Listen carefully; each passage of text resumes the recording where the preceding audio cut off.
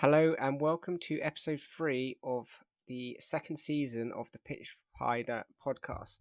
Coming up this week, we'll be dissecting this weekend's Premier League as well as other games around Europe. Also, as the Premier League comes to an end, we will be talking about confirmed transfers and rumours. Back fresh from the southwest coast, joining me this week is Mr. Toby Green. You have a nice week off? It's been good, mate. Very relaxing. Shame that I had to watch United away when I was away, and on my return, it's not been much better. But we'll get onto that in a little bit, unfortunately. So, but yeah, no, it's been good. Good little break, enjoying the sun. Yeah.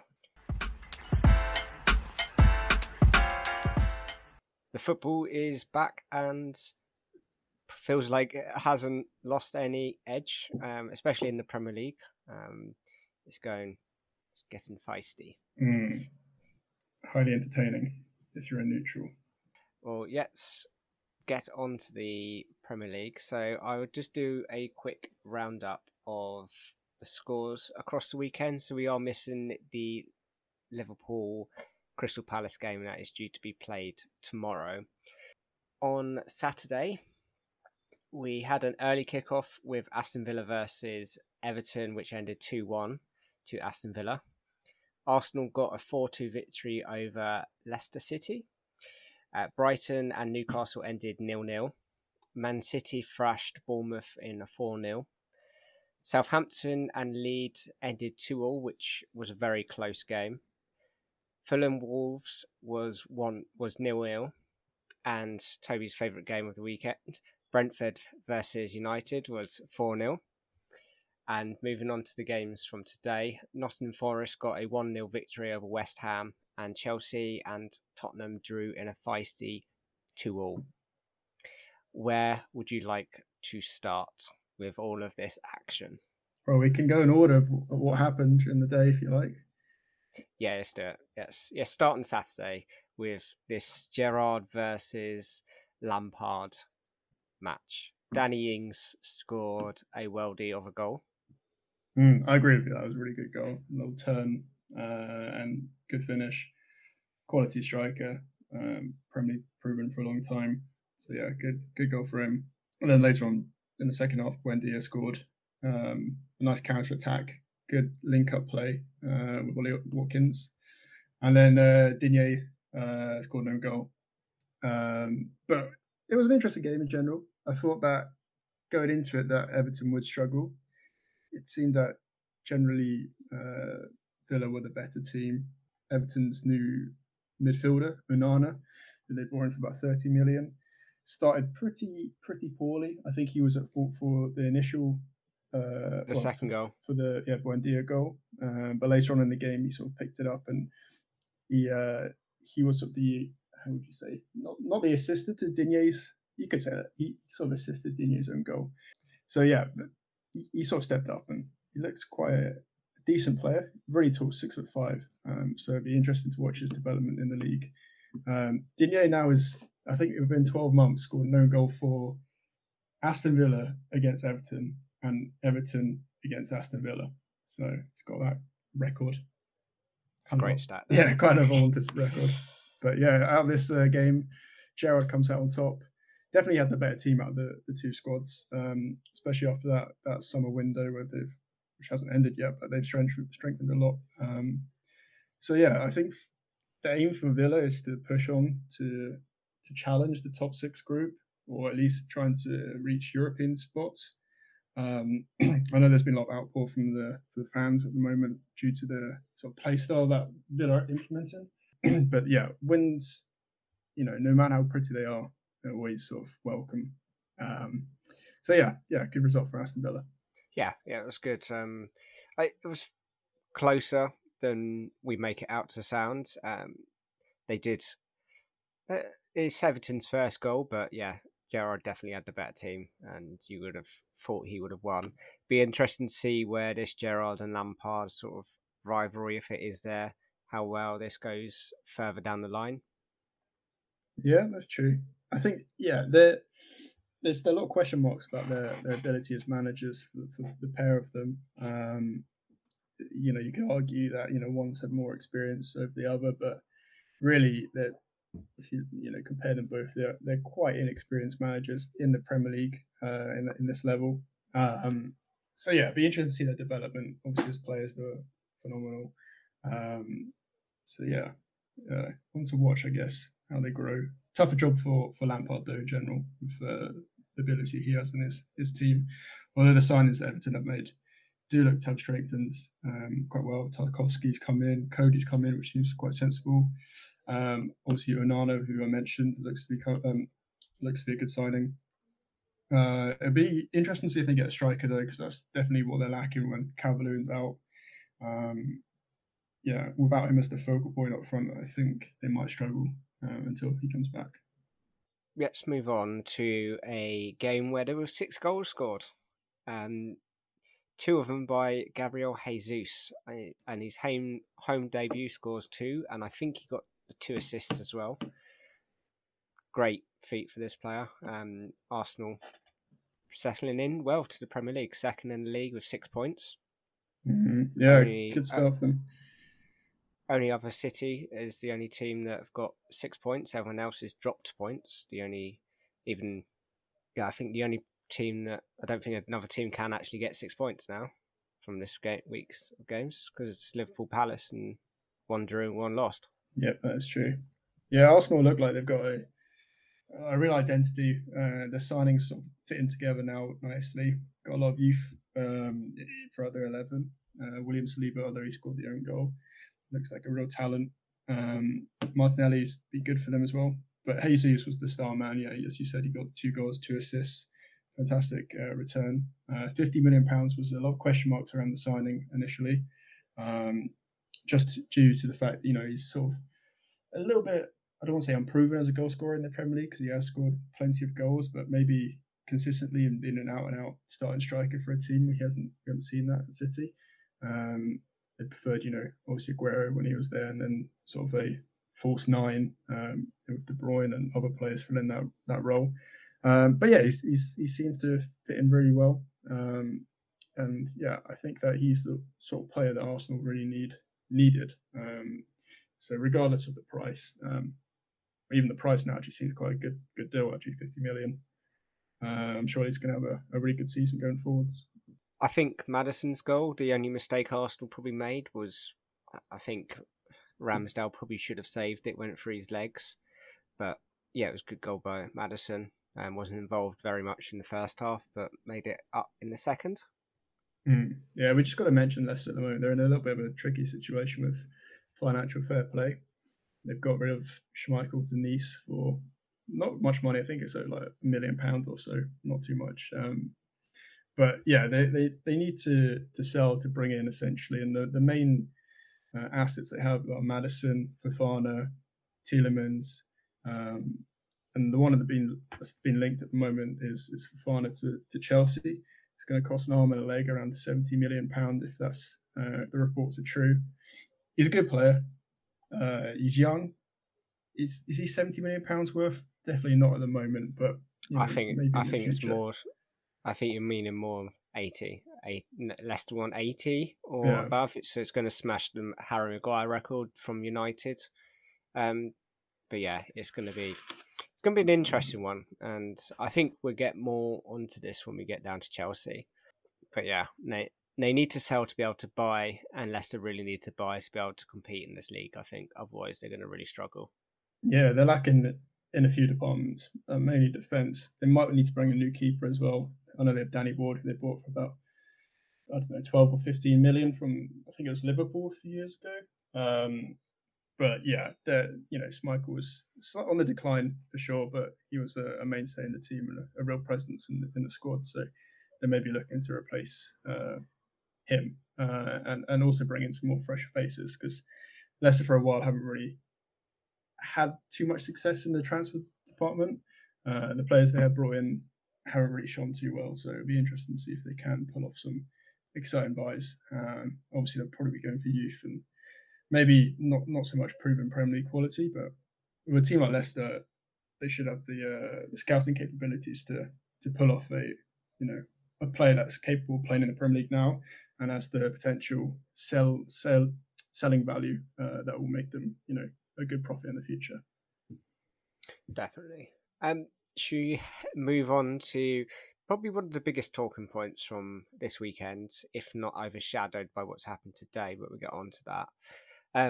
Brentford United. So I know last week you weren't here, you've listened to the podcast after it's been released, and we did, with Ashika and Aaron, go a bit into United. Probably a bit biased because we didn't have United, sort of, none of us really are United fans, but yeah, this weekend hasn't really helped anyone. What is your viewpoint on this game, and what's likely to go in the future for United? I would say that I agree with a lot of the points that I mentioned in the previous podcast. I think, just to touch on the game, it was a 4-0 defeat to Brentford at Brentford's ground. The score is not flashing to Brentford in the slightest. They could have got so much more in terms of goals. De Gea was a mistake for two of them. The first one was a terrible error from a long shot from Josh Da Silva. I don't even know how that went. Maybe the sun was in De Gea's eyes or something. Or maybe it was just a Courtois error, probably the latter. And then for the second one, De Gea passed it out from the back, which you think that in that scenario is probably the coach's instructions to sort of pass out from the back. It was a bit weird because Martinez was passing it, the goal kick, to De Gea, and De Gea then was passing it out. So it's weird, an extra step. But then from then, the whole team just collapsed. And to be fair to Brentford, they played really well. And we shouldn't take any credit away from the team or Thomas Frank and how they set it up. They were pretty phenomenal. Bryan Mbeumo's goal was pretty phenomenal. The counter attack they did, the pass from Ivan Toney. But the defeat just sums up, if it hasn't already in the Brighton game, it sums up the whole situation at United as the club, the whole structure, the whole procedures of how the club has operated, not only this year but over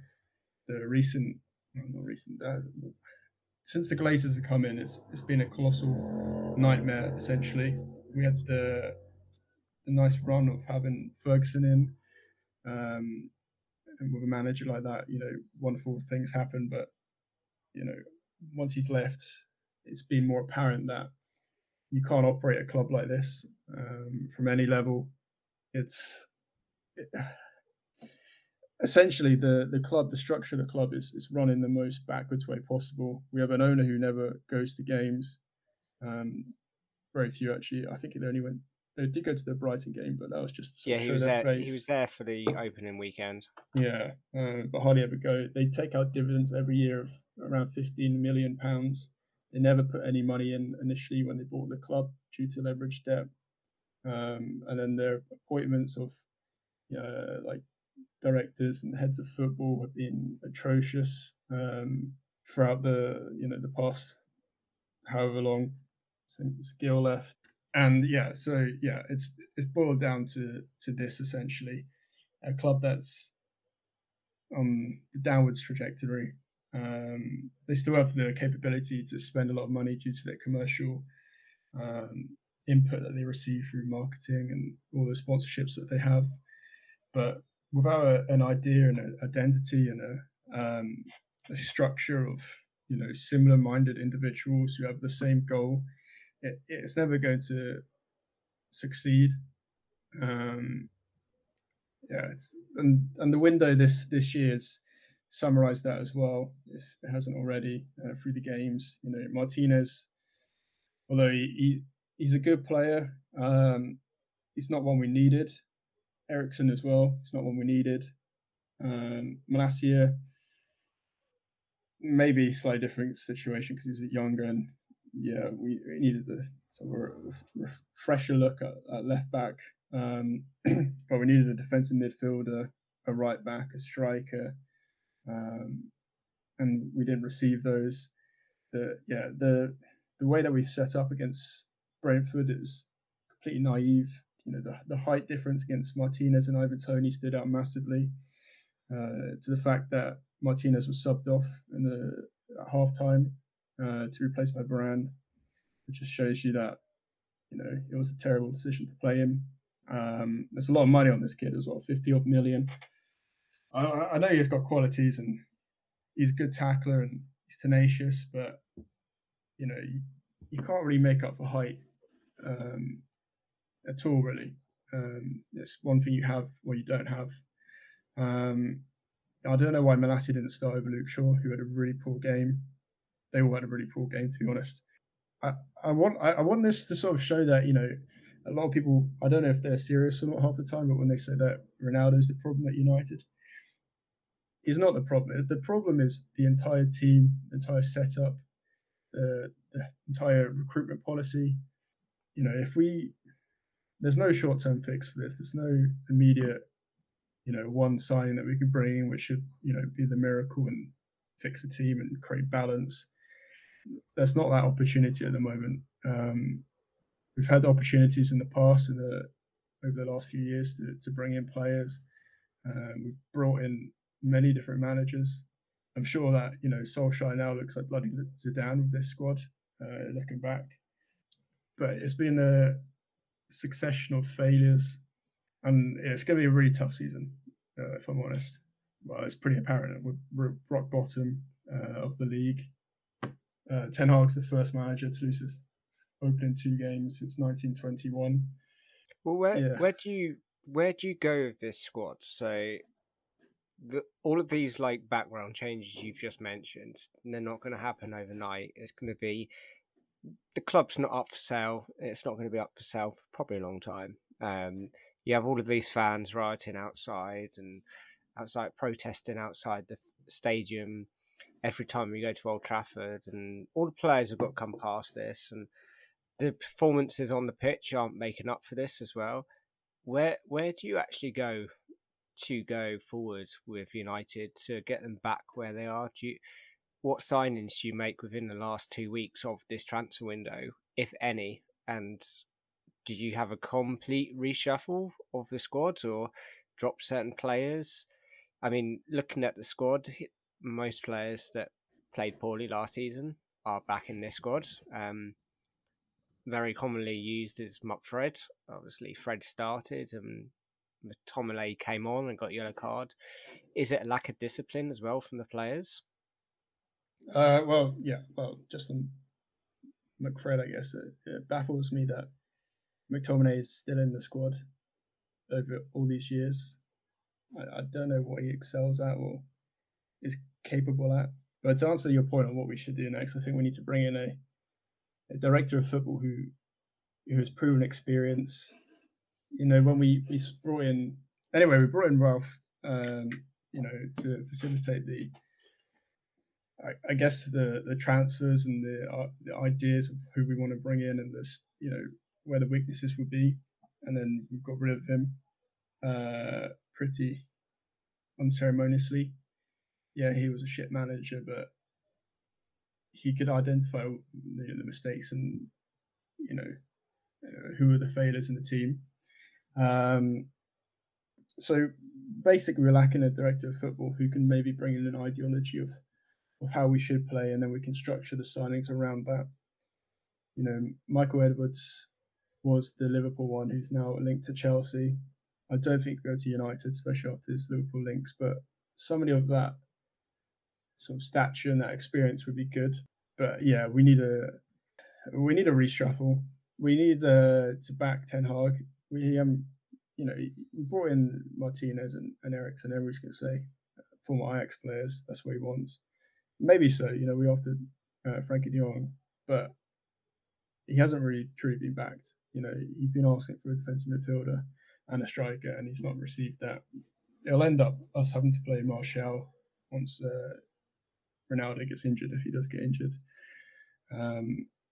It's just going to be really unpretty. And the hope, whether it's unrealistic or not, is these shit performances will push the higher ups to maybe go out and splash the cash on, a striker or a defensive midfielder or someone we need. But, over the last 10 years or so, we've seen that not be the case. So I don't know. It's going to be an interesting year for United. Be an unsuccessful year, that's for sure. That's the only guarantee. But there's a lot of players that we can and should drop. De Gea now, he's on the last year's contract. Henderson is, I don't know if you know that he released, I think it was on like 5 Live or something like that. Or it was released that he said that United sort of mistreated him and promised him the starting number 1 spot. And then he got COVID, and they said, you'll still have it when he come back, but that wasn't the case. So he got pissed off and he left, which is understandable. And he's having a great time at Forest. But yeah, De Gea should leave. Maguire, just give up on him. Luke Shaw needs to go. Fernandes hasn't had a good game in I don't know how long now. McTominay, Fred, Rashford's been awful for ages. Pretty much the whole team, to be honest. And I don't know. During this game, there's a lot of question marks about the actual substitutions, and I guess there was a slight naivety from Ten Hag. I do think we need to give him some time, and I don't want to put all the fault on him for this defeat, because it was certainly not all his fault. It's the mentality of the players after going down so early on, and the lack of resilience to bounce back after conceding early. But yeah, setting up with just Fred as the holding midfielder and playing Martinez against like a really tall team was such a terrible decision. So he'll have to learn fast.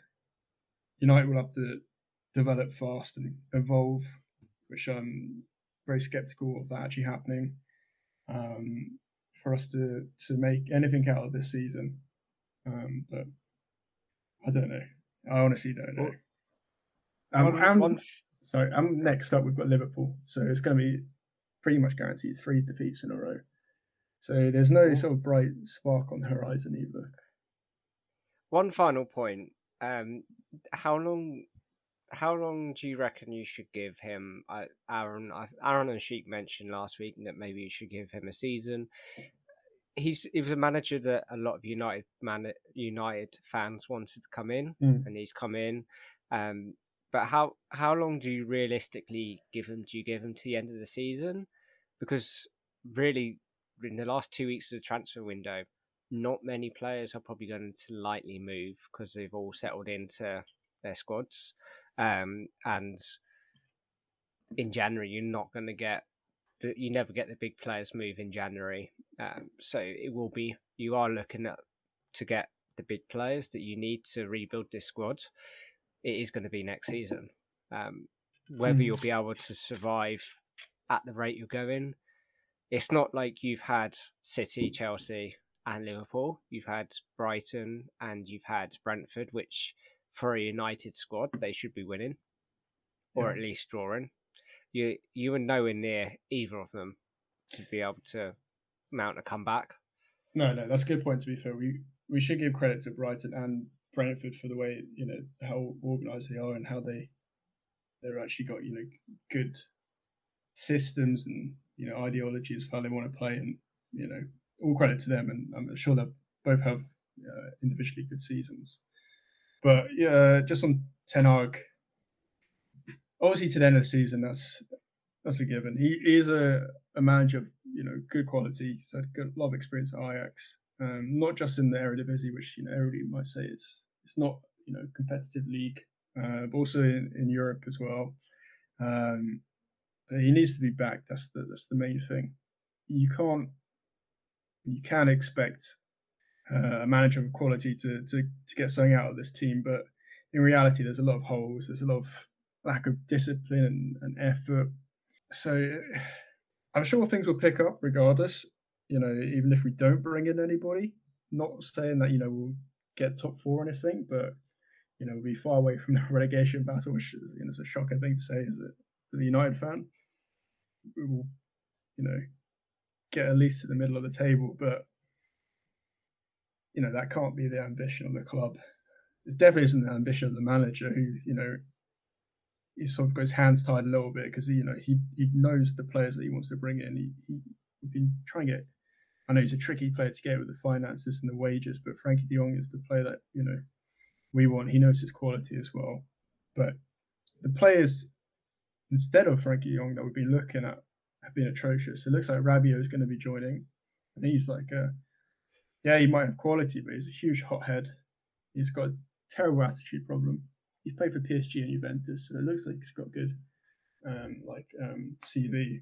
But in reality, he won't lift the team up at all, and he's not a defensive midfielder.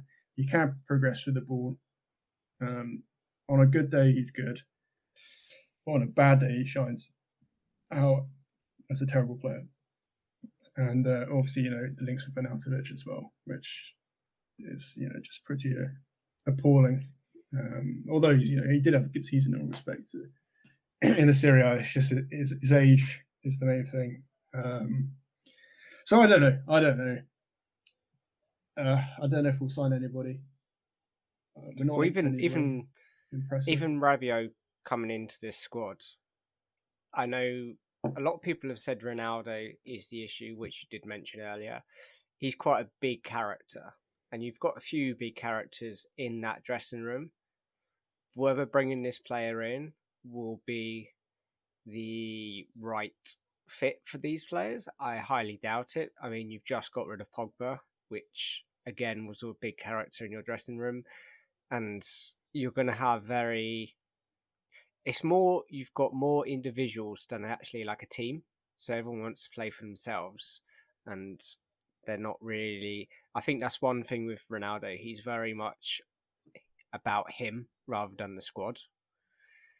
And I think that's one of the reasons maybe why people put him in to be one of the issues, especially the way that a lot of teams in the Premier League play. They play with a whole squad. If you look at Spurs, Liverpool, Man City, all of these players play together. And even looking at Chelsea as an example, you had Lukaku, who was an individual who wanted to play for himself. Didn't do very well in the squad. Chelsea didn't. They had a good season, but not the most successful, and he was there to plug in for the goals. And now he's out on loan at Inter, doing well because he scored this weekend. But never cut it at Chelsea. I don't think that's the case with Ronaldo. I know he's selfish and plays for himself, but there's so many basic mistakes that we saw in the Brentford game and the Brighton game as well that there's the basics aren't even there, to be honest. It's a continuation of how last season ended, and that was shocking. And now we've got a new director of football, Richard Arnold. We've got a new manager, but the same issues are still occurring. So I don't know what the cause of that is. It must be some sort of something in their brains which is just not computing, or there's no service to Ronaldo at all. He didn't have a good game, but the likes of Sancho, who's meant to be a top player, even when he gets the ball, he looks like he's clueless. He's like lost like what even is football, what even is this sport. So I don't know. It's going to take a lot of work for Ten Hag just to make these guys competent, let alone play cohesively as a football team. The only thing that I can think of is to back him, to bring in signings that he wants, whether that is or not, the likes of Frankie de Jong, players who have actual quality and go into the starting 11 and improve it. The likes of Rabiot, not so much, to be honest. But yeah, we'll see. The window, the only positive, I guess, is the window's not over yet, so there is a possibility of improvement or personnel. But as things stand, if nothing improves in terms of new signings, then it's going to be a dire season. Well, there is the potential that you could, if nothing improves and the way you are going, there is the potential you could be in a relegation battle you are dead bottom of the league. Yeah, 2 games in. This. We won't be in relegation battle, 100%. But if things don't pick up, I can't see us being higher than 10th. No. Well, let's move on and give you maybe something more positive to talk about, and maybe stop the tears rolling from down your cheeks. Let's move on to probably the fiercest game of this season so far. Chelsea versus Tottenham ended 2-2 with both managers being sent off after the final whistle. Chelsea were very robbed by the ref, I reckon, from a victory. Cucurella was pulled down by Romero and should have been sent off, but there was nothing given. And no foul, apparently. But yeah, as a Chelsea fan, we played really well. We went in as underdogs. Underdogs? Underdogs? All right, pretty much most pundits said it was going to be a Tottenham win. They strengthened really well, and I think how much has Chelsea spent this window? Chelsea has spent the most amount this window in the Premier League of 170 million so far. We'll probably get onto the transfers in a minute, but yeah, Cucurella played really well. Koulibaly scored a goal. Was a really good goal.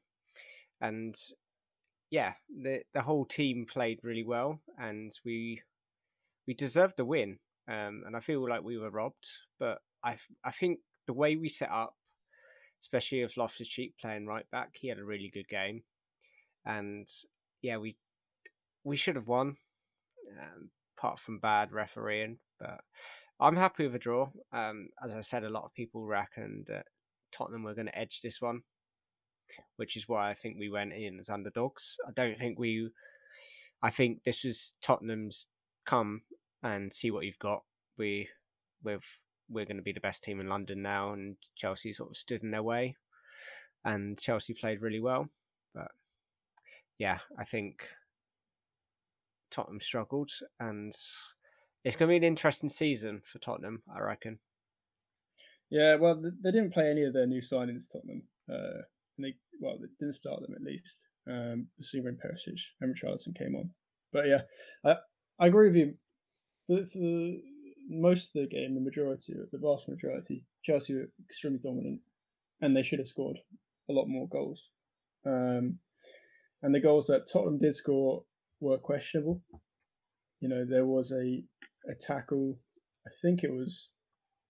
I can't remember who committed the foul. But Romero on Havertz. Yeah, and there's a lot of questions about whether he actually got the ball or not. I think that was a foul, but it wasn't anything to do with the goal, which I think Chelsea were a little bit switched off and they were too distracted by that. But it was a full 45 seconds before that goal went in. I don't think it was too much to call back. Yeah, but even that goal, the Richarlison was in an offside position, and I know we've seen it. Maybe talk about it in a little bit, but in other leagues, it's the same situation that when a player is in the offside position, even if he doesn't touch the ball, they're allowing the goal. I don't know if they've had a change of mind this year, but technically it shouldn't be allowed if you obscure the sight of the keeper. In offside position. Apparently he didn't obscure, as long as he doesn't obscure the goalkeeper, which they felt he didn't. That's the reason why the goal stood. Well, but I think there was a whole flashpoint with that whole Havertz tackle, which was very overlooked from the offsides, and I think that's probably why it was given. But this shouldn't be overlooked in football. But what can you do? It's rules are rules, and they should be followed, or at least in theory. But yeah, even with the second goal for Spurs, it was again Romero, I think, who grabbed Cucurella's hair and pulled him down. And the only reason that it wasn't given as a foul was because the ref didn't spot it, and then the VAR probably deemed it not a red card, maybe a yellow card, and they can't change the decision making of the ref at that point. And then Tottenham went on to score the following corner. So yeah, I don't know. You don't sound hard done by, but if I was a Chelsea fan, I'd feel very hard done by the VAR and the referee during that game. I feel hard done by, and yeah, I do blame the referee, but I didn't go into the game expecting a win, so I don't feel. I don't know. I don't know if that makes me a bad Chelsea fan. Yeah, but surely during the course of the game, once you had that domination and possession and the chances created, you would have hoped, yes, or expected. Yeah, I feel kind of deflated about that sort of win. We should have won, but it's still early on in the season, and the teams around us. I mean, it's a good test, and I think, like I said, we did go into that game expecting a draw. I don't think many fans were very comfortable, especially as we still feel like we're lacking a few players. Like we are linked to De Jong, we are linked to Aubameyang as well from Barcelona, and obviously Fofana that we have mentioned. So we are still looking to make a few big signings. Whether they will make the difference, time will tell. But it'd be interesting to see how we get on. Well, I would say the new signings you have made look, well, at least two of them, I think, were really good during the game. Cucurella had a great game, bomb up on the left hand side. You know, I did question whether it made sense to spend that money on somebody who, you know, maybe will play left wing back if Chilwell is not playing there. Maybe play left centre back if, you know, but I guess if you play him at the end of the day, it doesn't really matter. And Koulibaly had, you know, he scored. He had a few moments, so he's, you know, a little bit. You know, I think he's still taking time to adapt to the Premier League. I don't think I think the Italian game's a lot slower, so I think he needs to get used to the pace. And I think he's pretty good centre back as he is anyway, but he just needs to adapt. And I reckon in a few games' time he'll be all right. No, yeah, I agree with you on that one. And Sterling looked good as well. But it does bring up the question whether Chelsea wouldn't have to worry about the refs and the VARs if they had a capable, you know, number 9 who could convert the chances they've been creating. Yeah, we'd need someone who can score, but traditionally a number 9 doesn't really suit Chelsea, and they never seem to do well.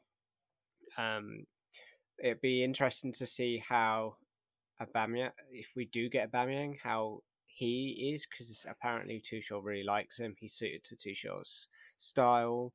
But yeah, it'd be interesting to see. And I feel like with Fofana, we would be able to have more of a solid defence. I know Tuchel's a very defensive coach, but I feel like today's game made a difference from Loftus-Cheek. I think he played a really vital role, even though he didn't get any assists or anything. I feel like he made a vital role in pushing forward. I would say he was solid. If you did sign Fofana, though, it would mean that Reece James could play his more natural position of right wing back, even though he's good at centre back and he does push up sort of into that right wing back position, even if he does play centre back. It does make a more sort of natural fit in team who sort of play where they, I guess, more typically play. Although, yeah, as we said earlier, it would cost an arm and a leg. And yeah, with a striker, I don't know. It's hard to find a striker who does sort of fit that, I don't know, not typical striker form that would suit how Chelsea play and sort of be able to sort of sit back a little bit. Maybe like a Firmino-esque player is what they need. For one who's maybe a little bit prolific. But yeah, they're hard to come by. Yeah, I feel like Tuchel has set the team slightly wrong. I do disagree with playing Havertz out wide rather than Raheem Sterling. I think Raheem will be a lot better in those sort of wider positions. But it did look like Havertz was getting in the middle, especially when Loftus-Cheek. That was the only two negatives for me from Chelsea was Kante went off injured. Looks like he's pulled maybe a groin muscle or something, or hammy, which he's had issues with in the past, which is a bit worrying. And also we're playing Loftus-Cheek and Havertz, which are both over 6 foot, which will both be able to challenge for a header down the right flank. It doesn't seem, and we're putting all these crosses into Raheem Sterling, who's about 5'10", 5'5", or whatever he is, and he's never going to win a header against, especially if you come up a big player like Maguire or some big centre back, we're not going to do well. Yeah, I agree with that one. Yeah, I'm sure they'll do well as they are with the team they've got. But if they have that particular striker that they could bring in, and maybe right centre back, it would sort of complete the missing puzzles pieces. So yeah, but who knows? It's only worth getting those kind of players if you can get the players that you definitely need. No point spending money on someone who maybe sort of fit the bill and do a half-assed job. So yeah, be interesting to see because this window Chelsea are very happy to spend money with Bowley coming in. He wants to make statements, and the signs have done well so far. So it'd be interesting to see if that trajectory continues for the club. Yeah, and a word on Bowley. He was at the game, and he had a really successful game. He seemed to enjoy the game, especially when the camera was put on him. So it's good to see him at games, and he was at a few games last season. So it'd be interesting to see how well he gets on and does. But yeah, should we move on from the Premier League and have... Yeah, where do you want to go? Bundesliga? Yeah, starting the Bundesliga. I'll let you fire away. Yeah, so on Friday I watched Freiburg versus Borussia Dortmund. Freiburg is a team that I've got a little bit of an affection for. They were winning actually 1-0 in the first half. And if you can think of Karius, remember his mistake during the Champions League final? The same thing happened to Mark Flecken, the Freiburg keeper. So essentially, Dortmund had a long shot and they spilt it and it went in. It was the most horrific thing I've ever seen. If you're a Liverpool fan, don't watch it. It'll give you PTSD. And also another note to mention is that there was an English guy, 17 years old, scored for Dortmund, Jamie Bino Gittens. I think he came from Arsenal's academy, I want to say, or maybe Man City's. So he may be the new Jadon Sancho, so one to watch out for. Also in the week, I mean, there haven't been many top games, but Werner went back to Leipzig and scored on his return. And that goal was a repeat of De Gea's goal, first mistake in the Brentford game. A long shot. This one for Werner was a little bit further out, but it basically went underneath his arm and went straight in. So it's not been a good week for keepers, unless you're the QPR keeper, Dieng, who scored in the 2-2 comeback. I think it was against Middlesbrough, scored a header. So quite an interesting one. And I think it was Sunderland. Yeah, probably was. I think you're right. I'll take your word for it. Leverkusen started the season really poorly. A bit like United, lost both their games. Lost 2-1 to Augsburg this weekend. Augsburg are basically the German Burnley, but still in the top division. And then Bayern Munich won their game today 2-0 quite comfortably against Wolfsburg. Jamal Musiala, the 19-year-old, I guess you could call him a wonder kid, former England player, scored. He looks like he's going to have a great season at the club. Mane's, still doing well at the club. He scored in the opening game. As you can expect, they'll be Bayern pretty much solidly winning the Bundesliga this year. Barcelona drew their initial game 0-0 off this massive spending spree that they've had. Lewandowski did play, Christensen as well. Not sure Koundé did, but no, I don't know if Koundé's been registered yet. I don't think so, because I don't think they've registered 5 players, which I think was Lewandowski, Christensen, Chiesa, Rafinha, and someone else. Not great start. There'll be a lot of pressure maybe on Xavi if he doesn't deliver this season. He hasn't got a lot of experience as a manager coming from the Qatari league, and obviously they've spent a lot of money, invested a lot of money to have a successful season this year. They basically put up all their future revenue and income streams to have success in the now rather than the future. So it'd be interesting to see if they can deliver on that. And I think Real Madrid are going to play later on today. I think 9:00. So can't really update you on their team. Although they look like they've gone for a young midfield, Tchouameni and Camavinga, I guess sort of balanced out of Toni Kroos, who sort of brings up the age rating, and Rudiger's starting as well. So yeah, interesting La Liga start. Serie A as well. AC Milan kicked off with a 4-2 victory against Udinese. Rebic scored 2 goals. They also start. Well, De Ketelaere came on, the new Belgium £35 million signing that they brought in from Genk, one of the Genks. So it looks good for them. Also, Inter Milan, I know you alluded to earlier, Lukaku came on and scored 2 minutes into his return. Looks like a very good signing, maybe for a team like Chelsea. But yeah, it'll be very interesting to watch the battle for Serie A title. Ademola Lookman also scored for Atalanta in the 95th minute, which is quite interesting. Seeing, I don't want to say an Englishman because he's now Nigerian, or always was Nigerian, I guess. But an English-based player playing abroad, that's nice to see. Lazio beat Bologna 2-1.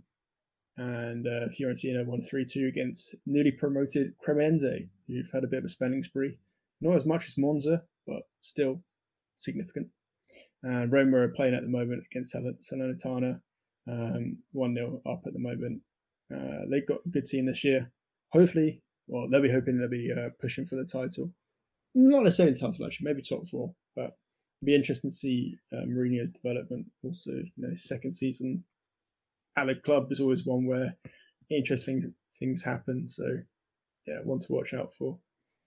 That whole Serie A league is quite interesting, especially with Roma, Milan's all fighting for this. It could be up to a 5-way title battle, especially if Juventus and Napoli, if you've thrown them into the ring. It's going to be interesting, but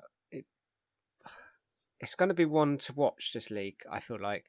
I think it's going to be more competitive than the Premier League.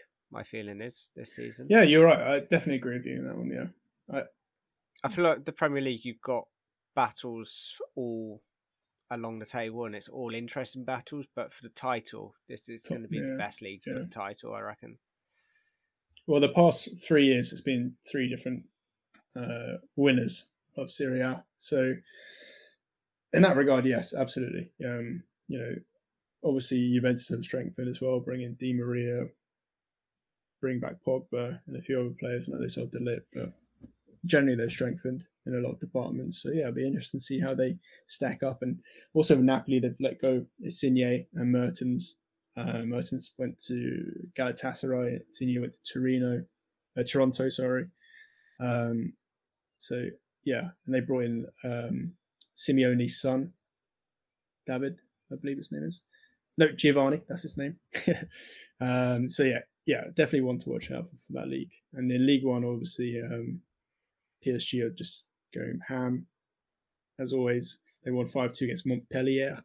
Montpellier, about 10 years ago, I think it was, they won Ligue 1 with Giroud up top. And I guess not much of note in the PSG game, apart from the fact that maybe Renato Sanchez scored. He's the new signing. Had a loan spell at Swansea. Most memorable for passing to an advertising boarding. That was his highlight at Swansea. PSG have scored 10 goals now in 2 games. Yeah, it's not really right, is it? No, it's PSG, isn't it? It's a one club league, really, with PSG. I know Lille did well recently, and Monaco had success recently as well. But yeah, it's going to be PSG's year. I think Messi's now very adapted to that league now. Yeah. It's just whether they can do it in Europe, which is the eternal question for PSG, and nobody really knows until crunch time. Yeah, and then 2, I guess. Yeah, that's a good point. I think Marseille strengthened really well as well. They normally bring in quite a few capable players, so they won't be challenging for the title, but be one to watch out for as well. Is that all the leagues? Yeah, I think it is. think that's the majority of the leagues that we've covered.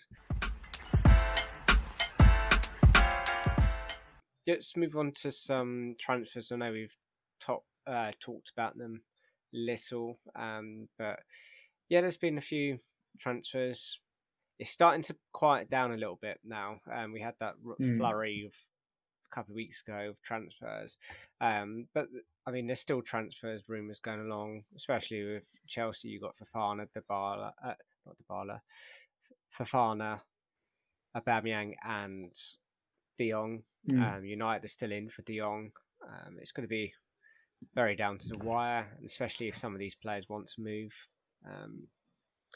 Emil Dennis is one that's moved from Watford to Nottingham Forest. Emmanuel Dennis, sorry. Yeah. Was he their 14th, 15th signing? Because they also signed, I think they're nearly 18 now. Chiarte. Yeah. Dennis actually looked quite decent. One of the few Watford players looked decent last year. I think he scored a hat-trick on... maybe against United. I'm not too sure, actually. I think I've forgotten that. Permanently forgotten it. And so also, 14 signings they made. 14, okay. They brought in Freuler as well from Atalanta, who's a very capable Swiss midfielder.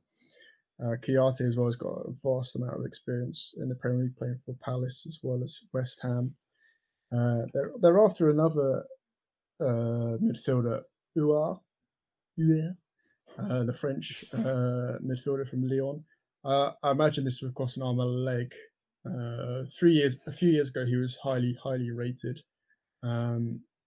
Maybe about 70 million or 60 million pounds worth. Maybe in recent times it's all gone down a little bit, but still be around 30 odd million, I'd imagine, at least. So yeah, they're not done in the window. They had a good game today, actually. We didn't mention it.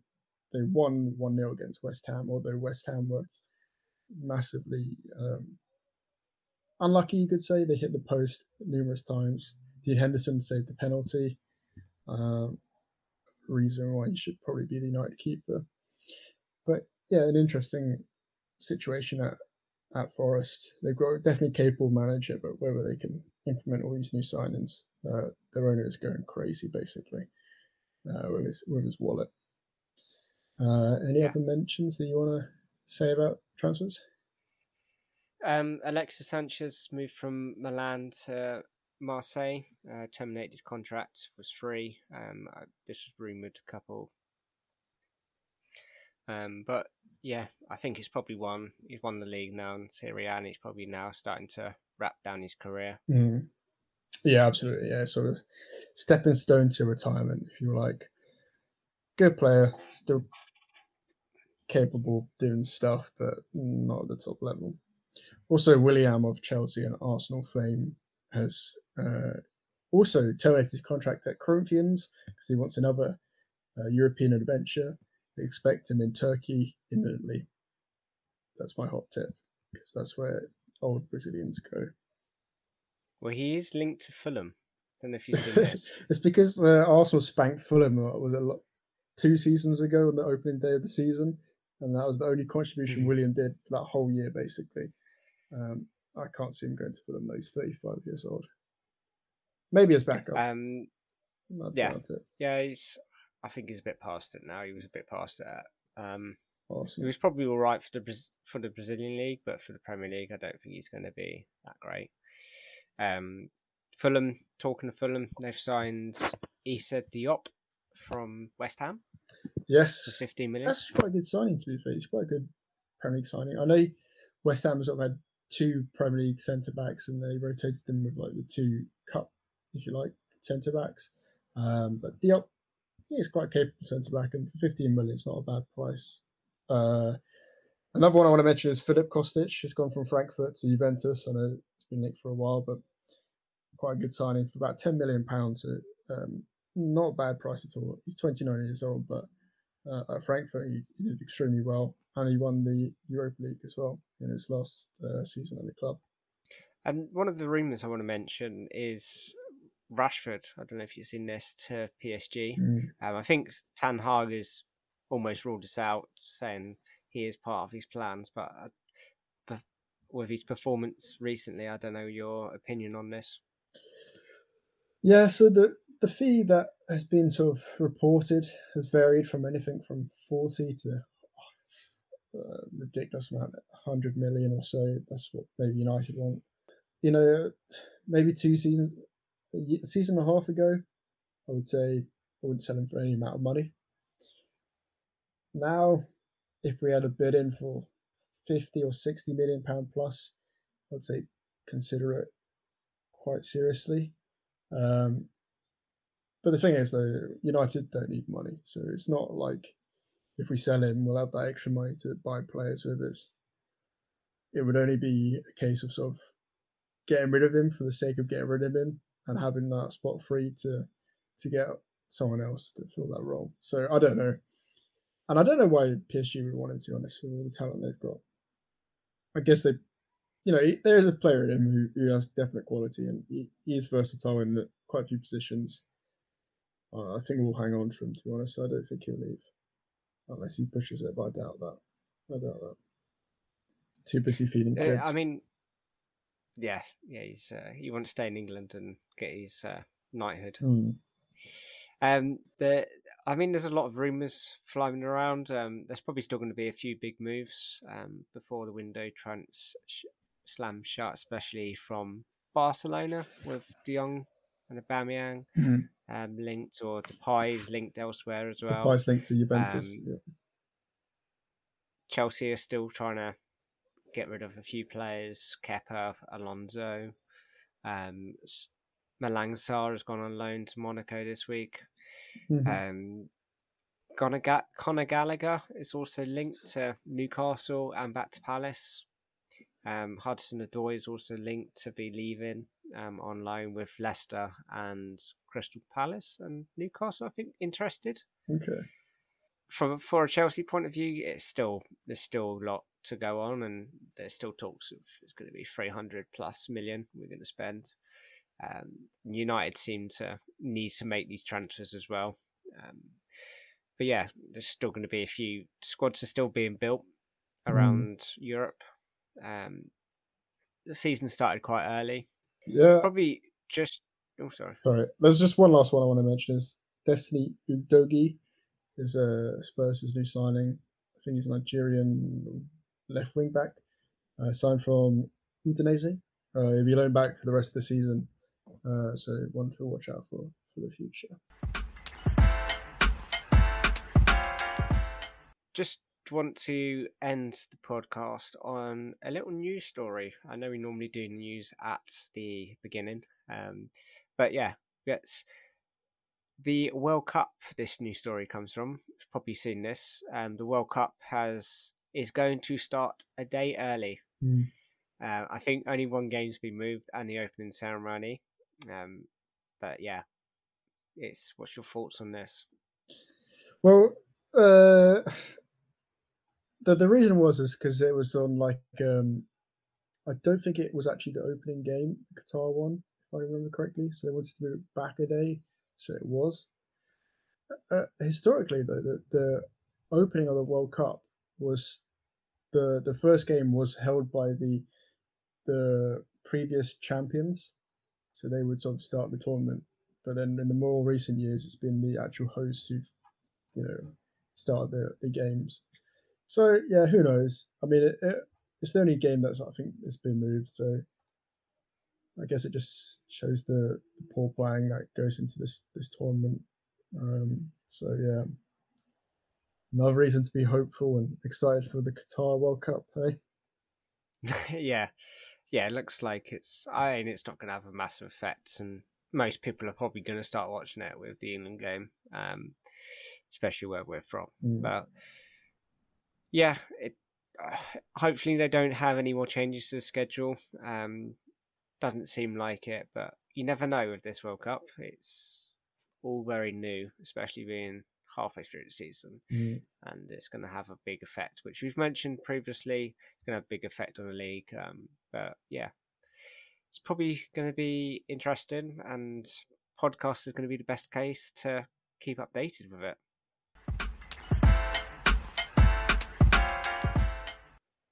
yeah, and I think that about wraps up the pod for this week.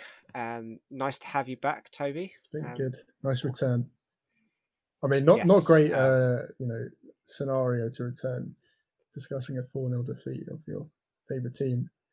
I thought I dodged a bullet with that 2-0 defeat against Brighton, but it is what it is, I guess. Yes, yeah, and so any of the latest transfers is probably the best place to be is on our socials, Instagram, Twitter, and also the website for the Pitchsider, pitchsider.com. It's the best place to see the latest articles. Thanks for joining me, Toby. Cheers, mate. It's been good. And thank you for the listener, and goodbye. Goodbye.